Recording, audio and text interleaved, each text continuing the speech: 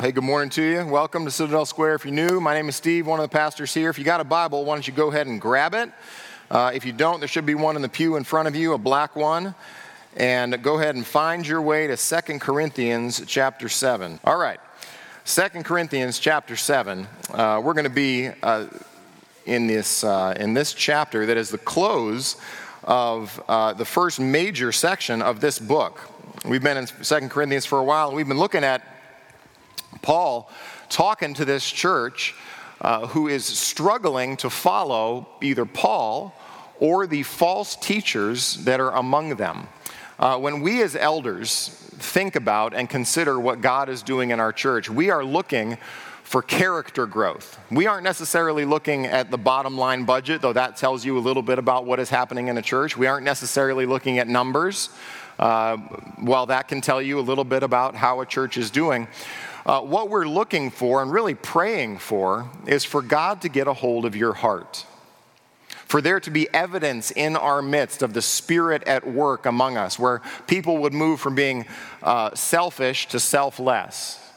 People would move from considering their own desires to what Paul tells the Philippian church to consider others as more important than themselves. We're looking for our church to grow perhaps from selfishness to selflessness with their finances. We're looking for us to have the fruit of the Spirit: love, joy, peace, patience, kindness, you know them, right? Gentleness, self-control. We're looking in the midst of our church, not so much at church growth, but at church health. So as we have those conversations as elders, we share some of the burden, I believe, that Paul has for the Corinthian church.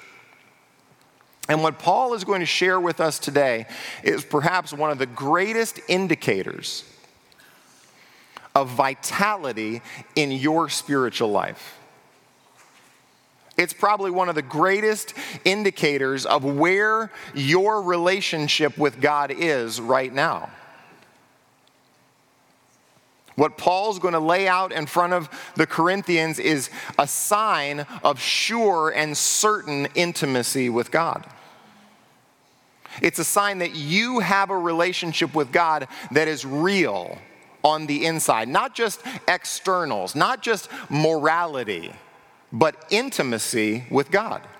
That's what this passage is about. This passage is the most explicit passage, I think, in the New Testament on what real, true repentance looks like. When Jesus begins his ministry, he says, "Repent, for the kingdom of heaven is at hand." When John the Baptist, who precedes Jesus, begins his ministry, he begins baptizing people with a baptism of what? Repentance. So what we're going to see here in 2 Corinthians chapter 7 is something that is so vital to the Corinthian church's spiritual life. And it's so vital to our life together as a group of people who proclaim the goodness of God as we sing, who proclaim the goodness of God in our lives, who choose now to live lives of uprightness and moral courage and spiritual fidelity and steadfastness in the variety of contexts in which we live. And all of those expressions are ultimately going to come back to what is happening when you and when me experience confrontation by the Word of God. Would you call yourself a good spiritual listener? When you read the Word or the Word is preached or you listen to somebody explain to you a passage, are the intuitive impulses in your heart, help me understand, God, help me understand what is happening? And therefore, do you live in your relationship with God always seeking to change, to bring your life more in confirmation with what God says about life? Is that you?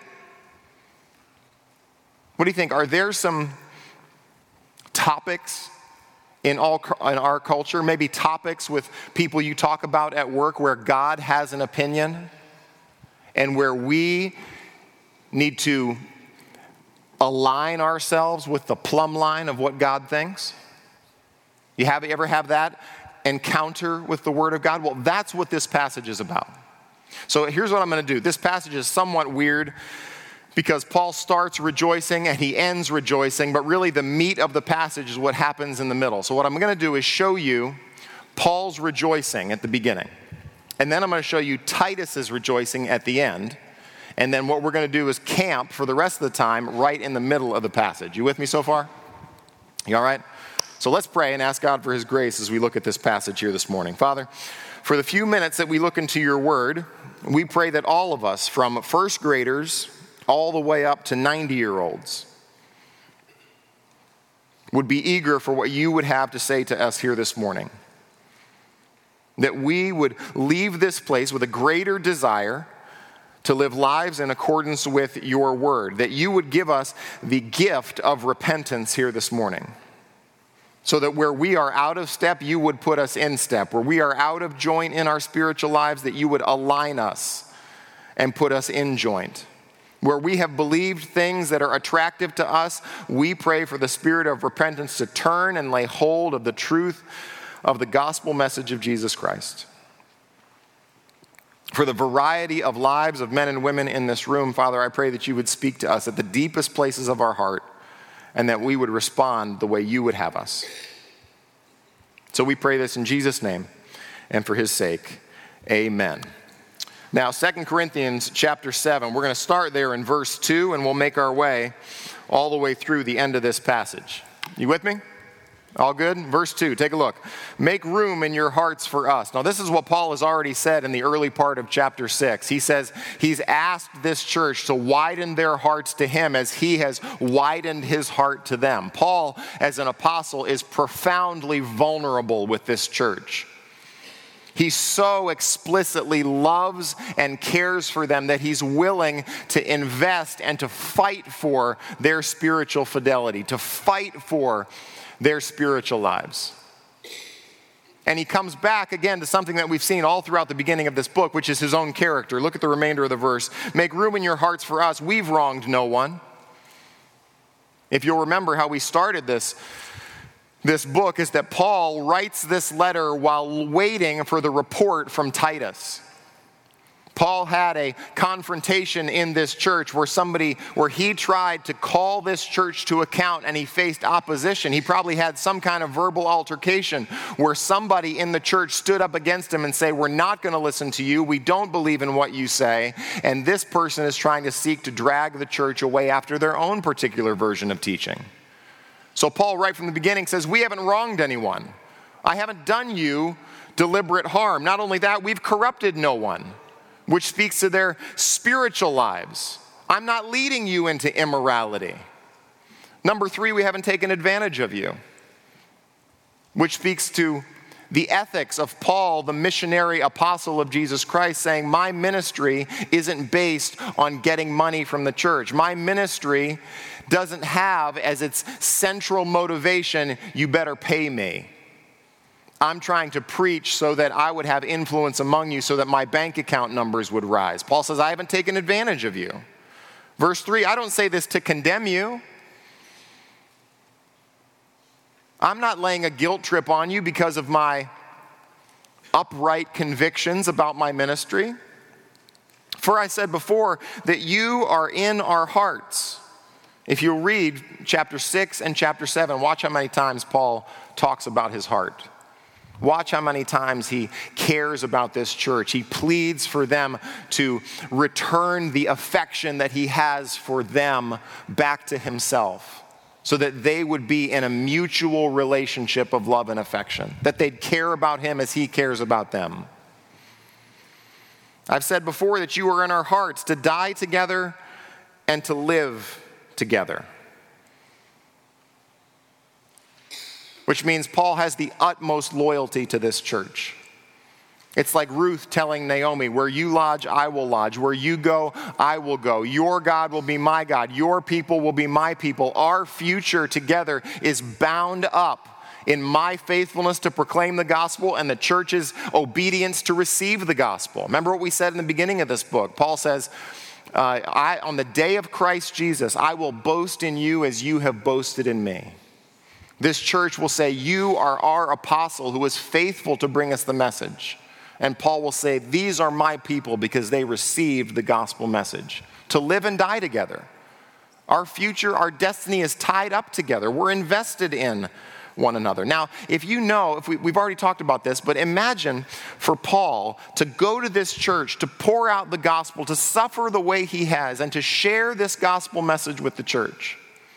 And then to get confronted, and then to get rebuked, and then to recognize that I can't stand face to face with this church without compromising my witness, compromising my testimony. This church is believing the wrong things. They're following the wrong guy. I've got to retreat. How would you feel about that church?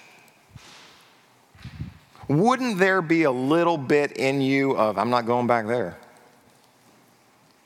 They can sit in the stew that they stewed. Whatever you do to stew. Stew in their own, that's what I was trying, stew in their own juices. Go ahead, follow after that guy. Wouldn't there be a little bit of arms folded? Let's see how it goes for you over there.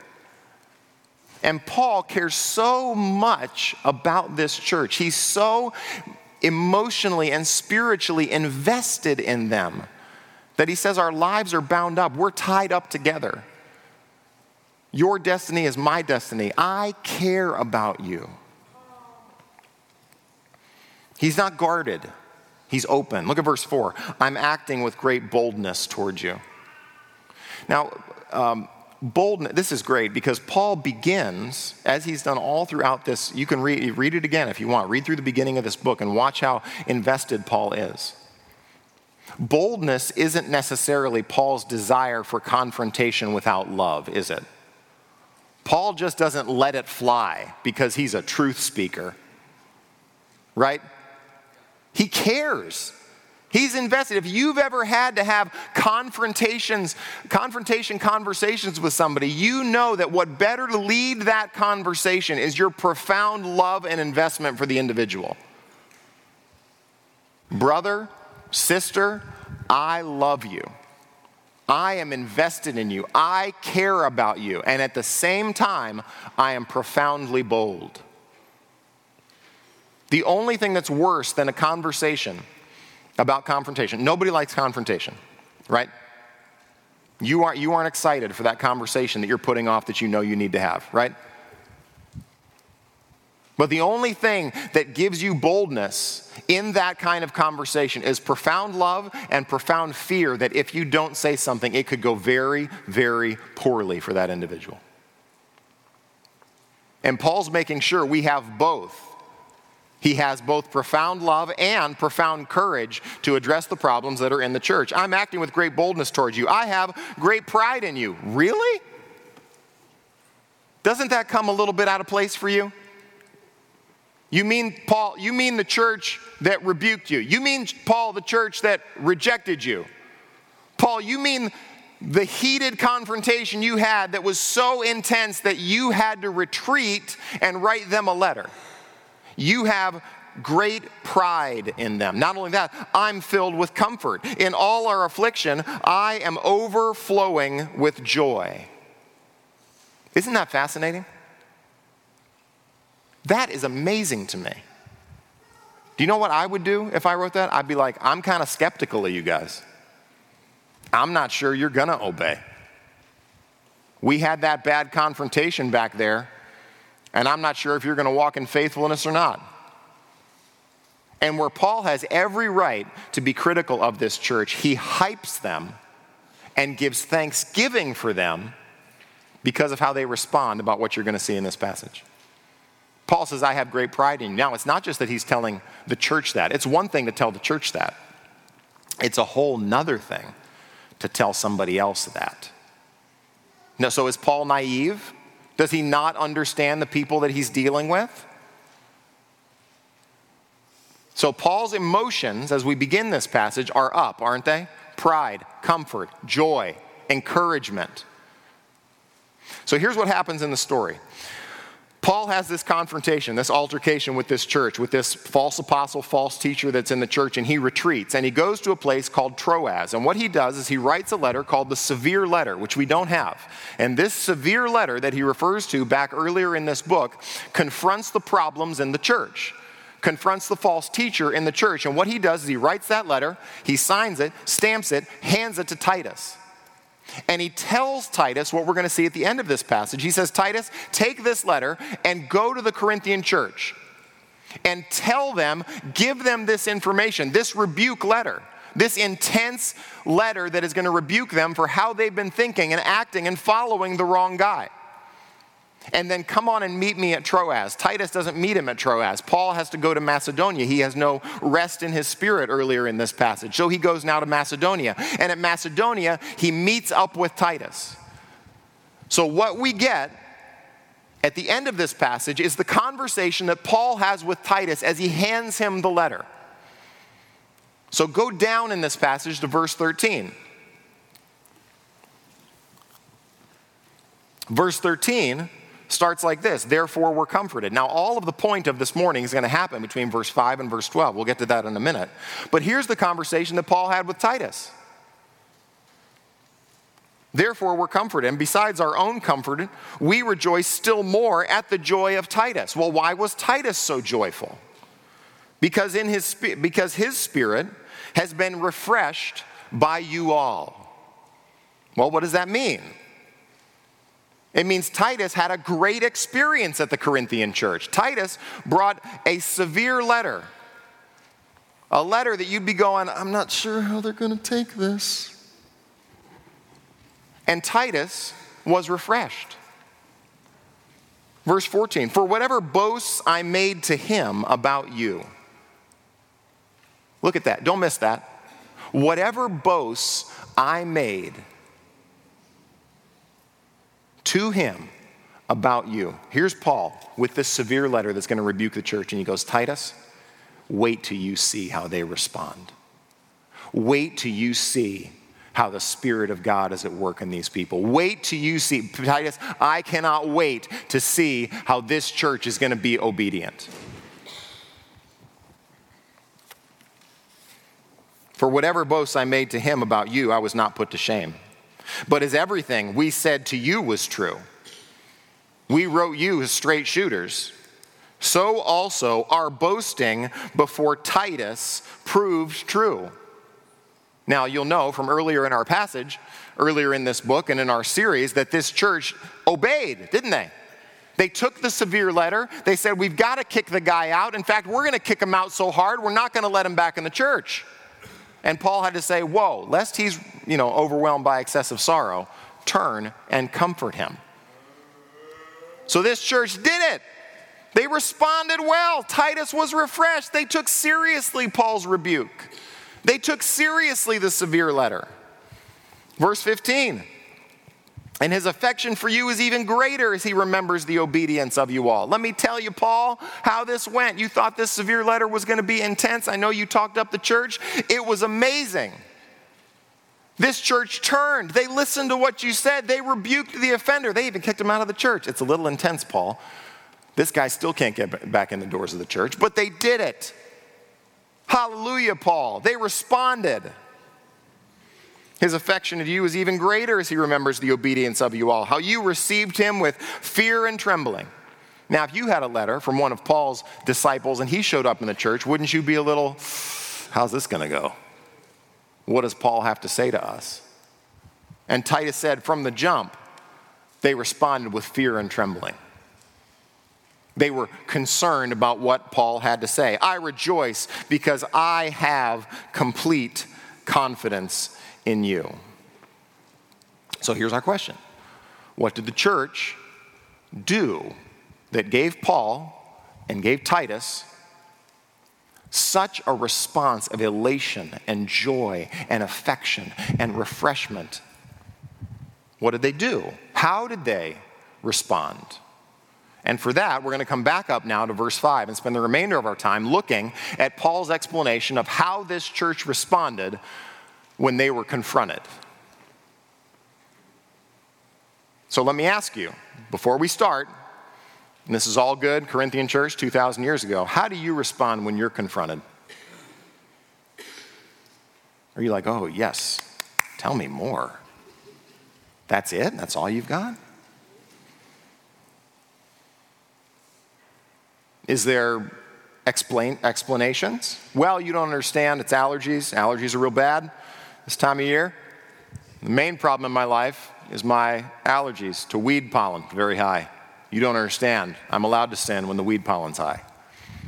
Is there justification? Of course I'm allowed to respond that way. Don't you see what they did?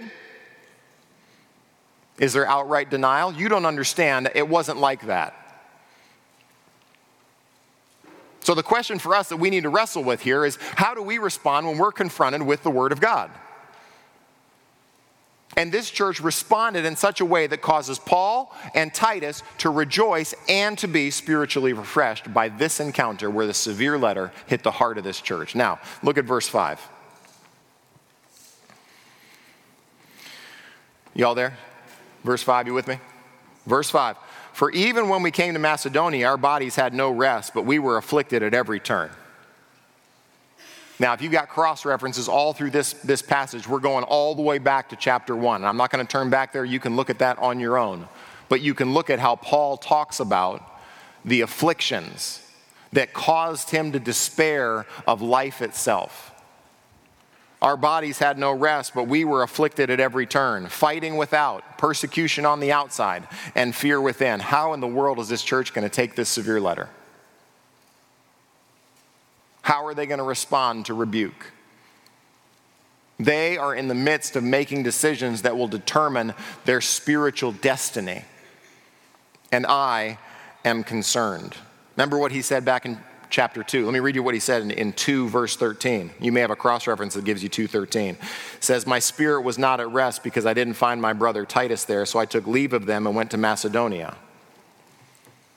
Paul was wearing the emotional weight of a church that was facing the threat of false teaching.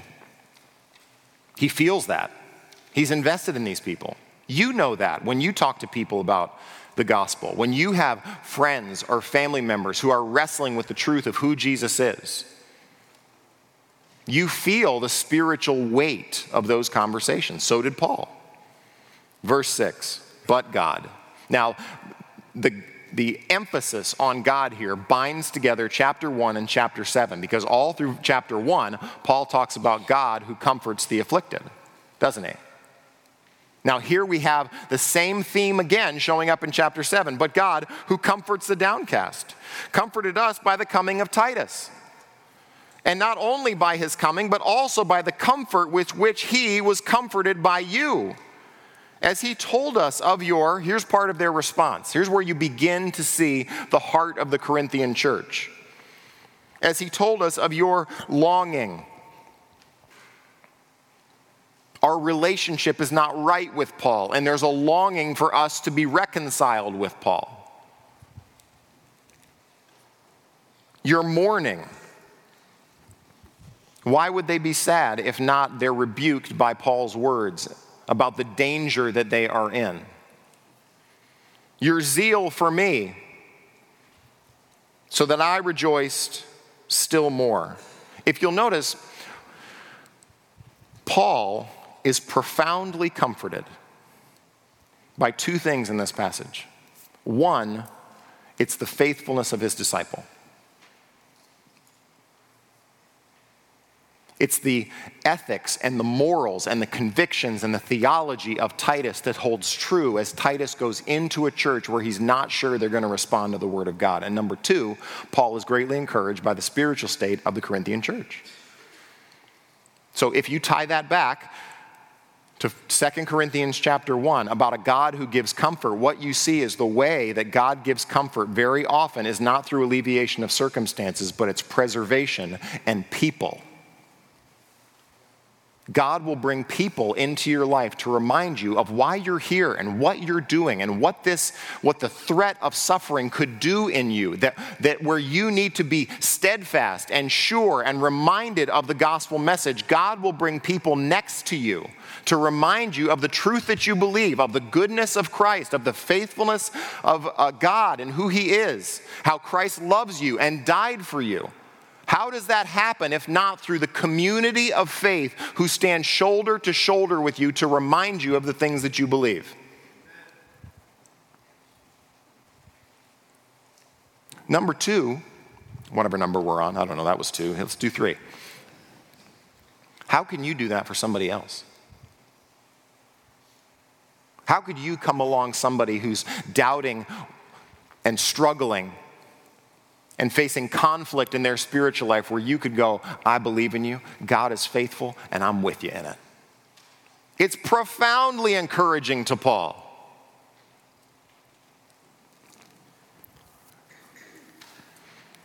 He told us of your longing, your mourning, your zeal for me, so that I rejoice still more. Verse 8, for even if I made you grieve with my letter, I do not regret it. Is confrontation easy for the Apostle Paul? Isn't he just freed up because he knows Jesus? Let me write this severe letter and get it out in the mail. That's done. Let me move on to the next thing. No, Paul doesn't willingly grieve people. He doesn't write to them purely for pain's sake.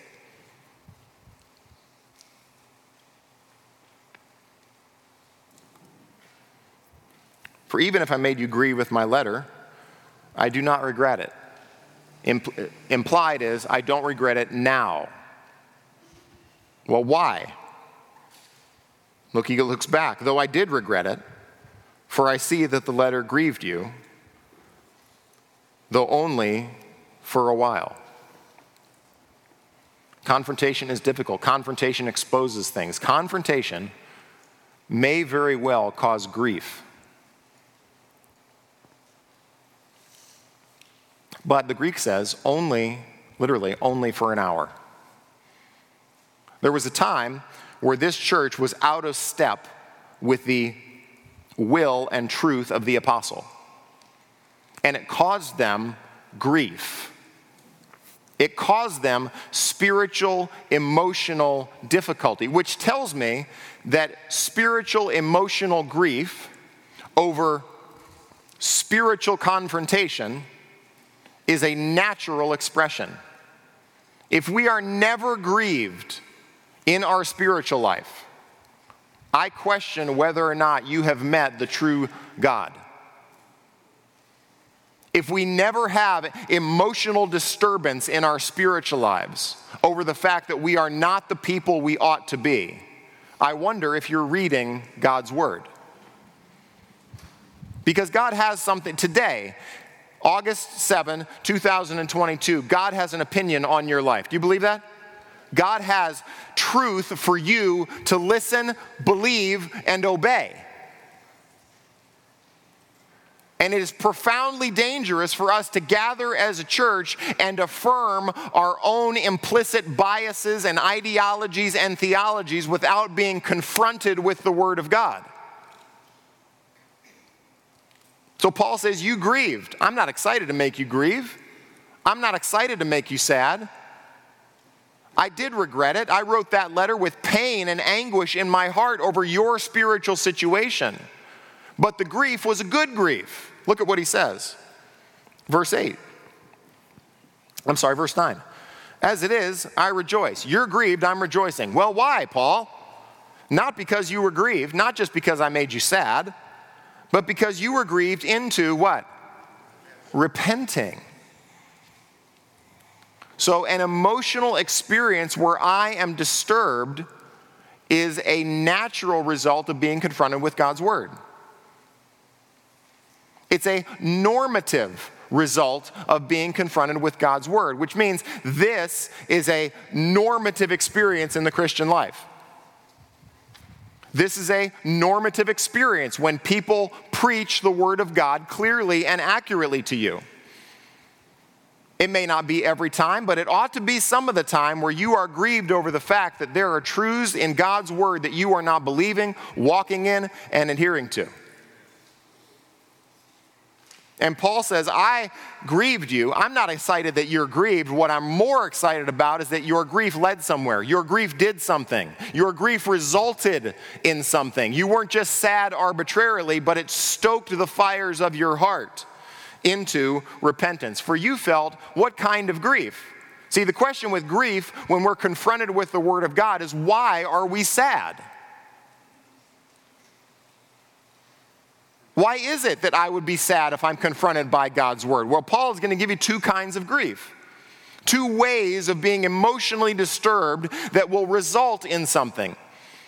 And he's going to mention godly grief first, and he's going to mention it 3 times. Look at what he says. You felt a godly grief, so that you suffered no loss. That suffered no loss is used over in 1 Corinthians 3 about those who build on the foundation of Christ with wood, hay, and stubble. Worthless things. Things that don't matter for eternity. It says that that individual will be saved as through fire after suffering loss. So Paul's letter of confrontation results in the church being grieved and them responding by repenting. And then the result is that they don't suffer loss, which means godly grief, to begin with, is preservative. Godly grief means you don't lose in the end. So that's important to know. Amen? That right repentance is actually a preservative in my spiritual life. It keeps something. Verse 10, he explains, for godly grief produces a repentance that leads to salvation. So not only do I not lose, I preserve what I have, and it puts me on the path somewhere. Where does it ultimately lead? It ultimately leads to salvation without what? Say it. Who would like less regret in their life? Yeah, right? 10 of you. The rest of you are like, I'm good with all the regret. I'd like more, please. You're telling me that not only does godly repentance preserve something so that I don't lose it, it sets me on the right path, and it's a path that continues in my life that is characterized by no regret. Can you imagine having the certainty?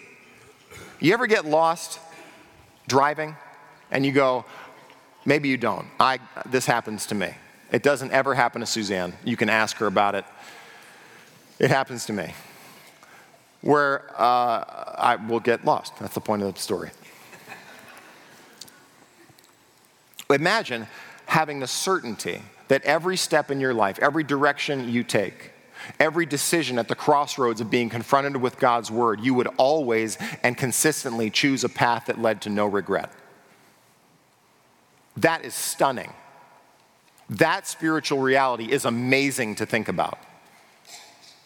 You're telling me that God can put me on a path where my life is not filled with I ought to have done.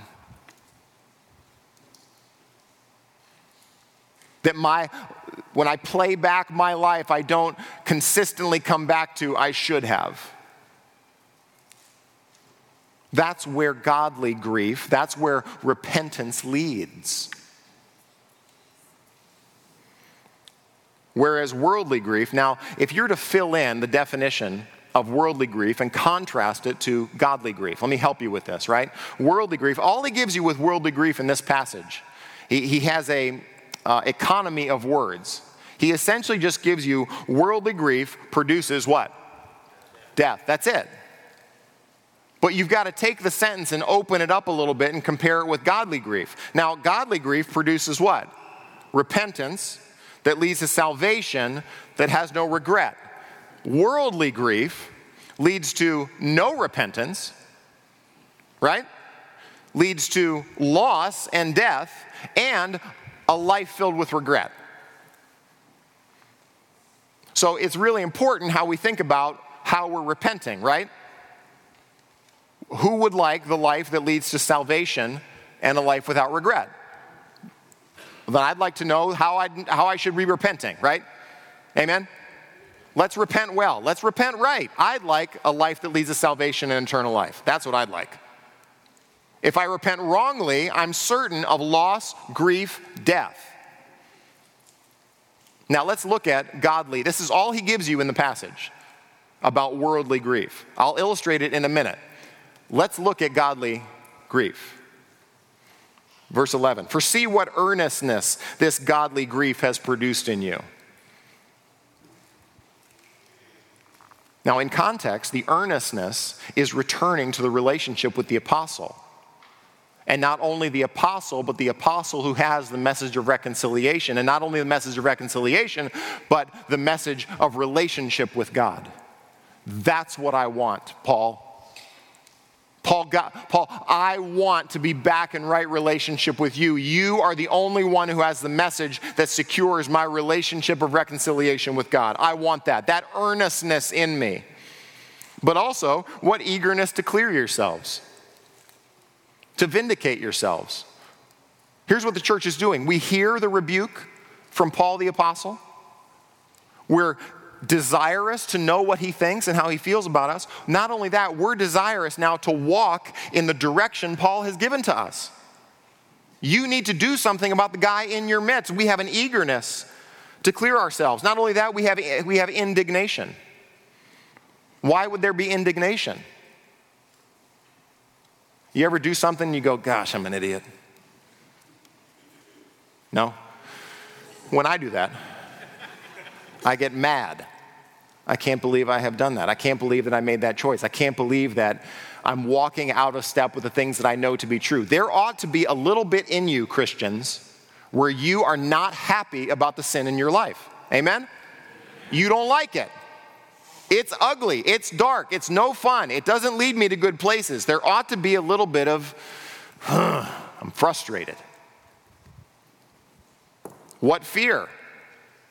Why would they be fearful? What are the consequences of the decisions that I'm making in my life? Is there a future for me where I lose salvation, where I lose the hope and the intimacy with God? What are the consequences of a decision where I reject the apostolic word and I go into false teaching? What longing? Oh God, make it different. What zeal? Gosh, Paul, tell us what we need to do. What punishment? And they did that, didn't they? They kicked the guy out. Way to go. They expressed godly, principled, diligent obedience. They didn't just feel sad and go, well, we're not going to do marriage just sad. Let's just be sad. Is the guy still in the church? Yeah, he's still in the church. We don't really need to do anything that bad. We don't really need to discipline. We don't need to follow through. We don't need to take the spiritual purity of the gospel message that characterizes our church that serious. Let's leave him in the church. No, they take active steps toward reforming their life according to apostolic direction. They obey what they know to be true. They're not just sad about their lack of conformity.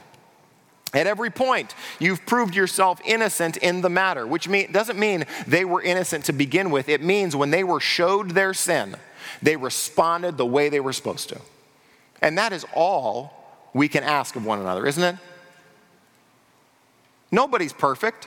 Anybody perfect? Put your hands down. Don't embarrass us as a church.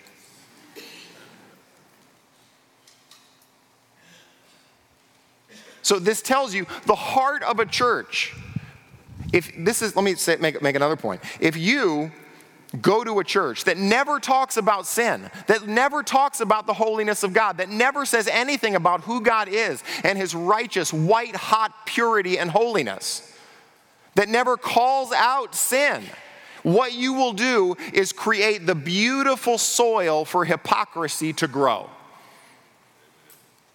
That's all you'll do. Because we'll all gather together and we'll all affirm one another's cultural idolatries that we love so much. And our relationship with God will purely be intellectual, but it won't be reformative. Year after year after year, we won't change. But if you preach the truth of God, the reconciliation available in Jesus Christ, it draws people. They long to know how they can be made right with God and how God can change them and redeem them and reconcile them, forgive their sins. That's why the church ought to be full of people who are repenting often. I am not perfect. I have fallen short of the glory of God. But there stands my Redeemer. He is the one we follow. He is the one who's pure. He is the one who gives forgiveness. And we need Jesus, we need your word to change us and to shape us and to reform us and to restore us and to break down the idols in our heart.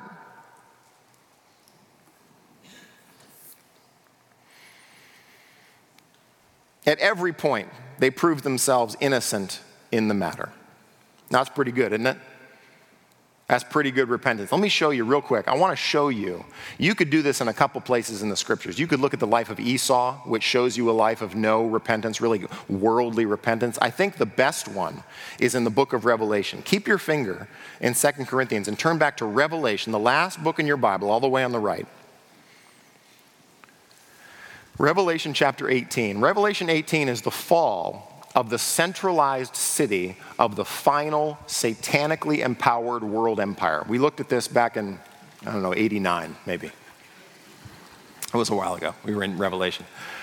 And in Revelation chapter 18, the city falls because of the judgment of God. And there are people that stand on the outside of the city who are watching the destruction of the city. That was the central religious and economic and political world empire called Babylon. It was the final world power before God's wrath came down and destroyed the city. And there are people who profited from what was going on in that city. And what I want to show you in this passage is the emotional response they have to this city being destroyed. Look at Revelation 18, verse 9. And the kings of the earth who committed sexual immorality and lived in luxury with her will weep and wail over her when they see the smoke of her burning. Are they emotional? They are. They will stand far off in fear of her torment and say, "Alas, alas, you great city, you mighty city, Babylon. For in a single hour your judgment has come." Verse 11, and the merchants of the earth weep and mourn for her. Are they sad? Yeah, they're sad too. Since no one buys their cargo anymore. Well, that's interesting. We just had God of heaven and earth destroy the central economic, political, and religious world power of the day, and they're sad that their business isn't thriving. Their cargo of gold, silver, jewels, pearls, fine linen, purple cloth, silk, scarlet, all kinds of scented wood, articles of ivory, kinds of articles of costly wood, bronze, iron, marble, cinnamon, spice. You get it. Wine, oil, flour, wheat, cattle, sheep, horses, chariots, and slaves, that is human souls. We were into slave trafficking as well. And we're really, really sad that we can't make money anymore. Are we sad that our line of work dishonors God, the maker of heaven and earth? No. But we're sad that we've lost money on the deal. We're sad that he's judged this city. The fruit for which your soul, verse 14, the fruit for which your soul longed has gone from you, and all your delicacies and your splendors are lost to you, never to be found again. The merchants of these wares who gained wealth from her will stand far off, in fear of her torment, weeping and mourning aloud. Alas for the great city that was clothed in fine linen, in purple and scarlet, adorned with gold, with jewels, with pearls, for in a single hour all this wealth has been laid waste. And all the shipmasters and seafaring men say, you get the point, right? Go back to 2 Corinthians. Why are they so sad? Because the thing that was so precious to them, the thing that gave their life value, the thing that they found their security, their comfort, their hope, and their purpose in was taken away. But what they aren't sad about is where they stand with God. See, this is the danger of being confronted with the Word of God. So listen, our spiritual, emotional, and physical lives are all intertwined like this. And there might be no greater indication of what is happening in your spiritual life than what your emotions say. Because when our emotions speak, in our mind and in our heart. You trace that line of thinking and reasoning and feeling back to the central things in your life that give your life purpose, meaning, comfort, and security. And when you are disturbed by the Word of God, often there is an opportunity where the Word of God disturbs you, you don't like it, but you don't repent. Anybody ever been there, Christians? We all been there. We've all felt that. We've all felt the plumb line of God's Word. Remember what Hebrews says about God's Word? The Word of God is living and active. Something real good. Sharper than any two-edged sword. Judging to the, I should have had it. The division of soul and spirit, joints and marrow, judging the thoughts and the intentions of the heart. Is that where God's Word hits you? Or does it stay up here? Do good things. Love one another. Now, unless you think that that this doesn't happen to me, you could talk to any Christian who's been walking with God for a long time. Let me give you an example of this. This has happened to me recently. Anytime I've ever heard God speak in my life, I've never heard an audible voice, I've never had some woo moment, none of that has ever happened to me. Consistently, all throughout the course of my life, I've been walking with Christ for probably 25 years, 30 years. Consistently, in my relationship with God, God always speaks through the Word. Always, 100% of the time, there is always a word, there's always a passage, there's always something with chapter and verse where God gets my attention. And this happened to me probably, 6 weeks ago.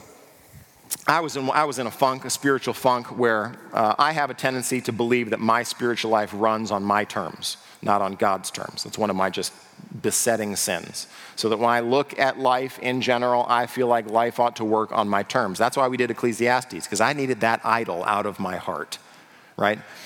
And I was grumbling. There wasn't any kind of external thing that was going on. It was all internal.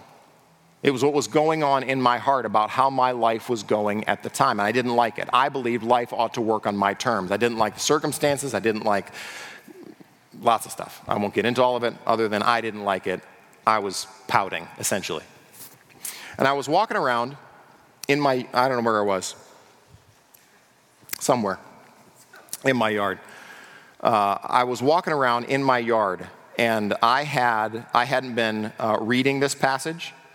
It hadn't been a passage that had come to mind in a while. I had read it before, but it was 12 words, and the 12 words came from Job chapter 1. Now, if you know how the beginning of Job works, the beginning of Job is a conversation between God and Satan. And God tells Satan, have you considered my servant Job? And Job takes everything. Satan takes everything from Job. And with 12 words, Job chapter 1, God rebuked me. It was a very simple rebuke, but I knew it was God, and I knew that God was getting my attention because of how I was thinking about my life. Job chapter 1, verse 22. In all this, Job did not sin or charge God with wrong. You ever been in a spot where you feel like God is not running the universe on your terms? And I knew it. I knew it at that moment. I needed to repent. I needed to bring my perspective in line with God's perspective. Was I experiencing the loss of children, the loss of money, the loss of wealth, the loss of fields, the loss of camels, was I raided by people? No. But I didn't like the way God was running the universe. I'll give you another one. There was another time just this year where I was considering, like I said, Steve has besetting sins that I can't really get away from. That's annoying. I wish I'd get rid of them. But a lot of it comes back to essentially pride. That I can see pride. The older I get in the Lord, the more I see pride more clearly. And I had Romans chapter 9. God spoke this word to me. Romans chapter 9, verse 16. So then it depends not on human will or exertion, but on God who has mercy.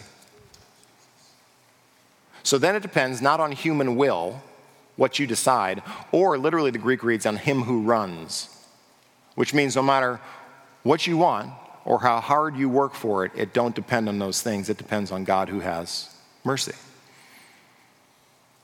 You ever feel like you're reading the Bible and you get body blows from God? You're just trying to cover up and not catch them in the mouth. That's what it's like for you to have a real relationship with God. That's what it's really like. I want it to be all like floating 2 inches above the ground, understanding, discernment, wisdom, success, victory. It's not like that. And you may be profoundly disappointed in your relationship with God because God keeps rebuking you and revealing to you that you are not who you think you are.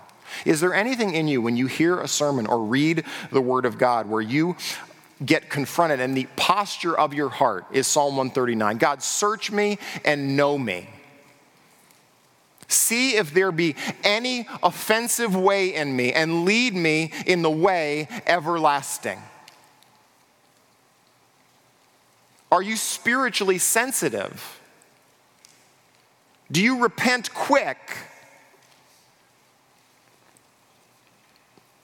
Because if you do, I said last week, I'll close with this, have the band come.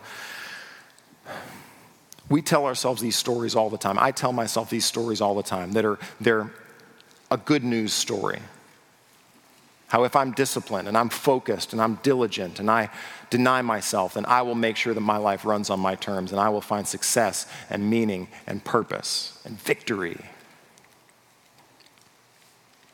And we all have a tendency to tell ourselves stories. I'll be a good wife if I fill in the blank. I'll be a good husband if I'll be a good provider if I'll be a great employee if I have success in my career, I'll be a good Christian. If I do X, Y, and Z, therefore it will result in blessing.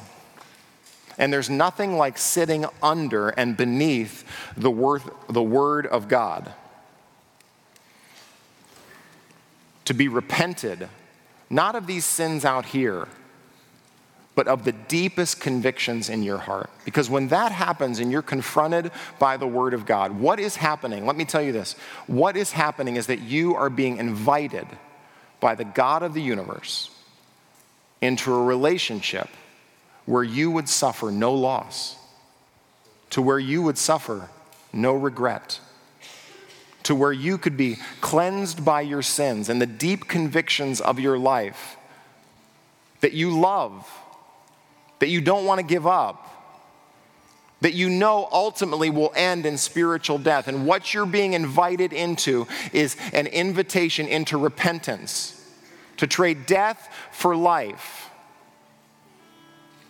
to trade a life full of regret into a life of freedom and joy and forgiveness and reconciliation.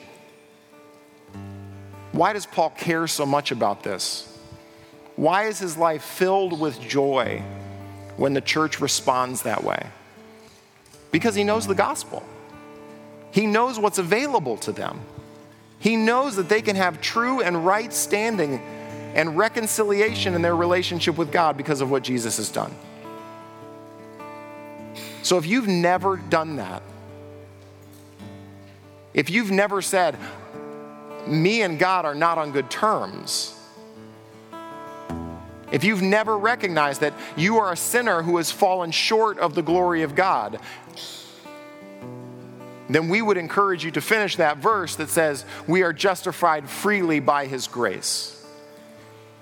That you can have a relationship with God, that you can repent today, you can find freedom, you can find forgiveness, you can walk in a life of joy knowing that your spiritual life is preserved, that your spiritual life is certain, that you and God can be made right, and that repentance will lead to salvation.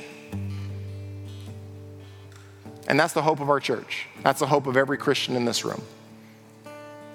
So if that's you, I want you to pray with me. Something simple. God, I'm a sinner. I haven't done what you've required of me, and God, I see that. God, would you forgive me? Would you change me? And God, I trust that what Jesus did in the cross is sufficient to pay for all of my sins, past, present, and future. And because of your word, we can receive certainty that our sins are forgiven. Not because we've gotten our lives together or because you love me but really because you love us enough to send your Son. So, Father, I pray for the gift of repentance for someone here this morning, that you would give their spiritual life new breath. And Father, for us as a church, that we would always remember and always be repenting. That you would give us such a spirit of humility that we desire your word to speak to us, that we desire for you to seek out the idolatries of our heart, and that we would turn and find life that is available in Jesus' name. Father, make us that kind of church. It's in Jesus' name we pray. Amen.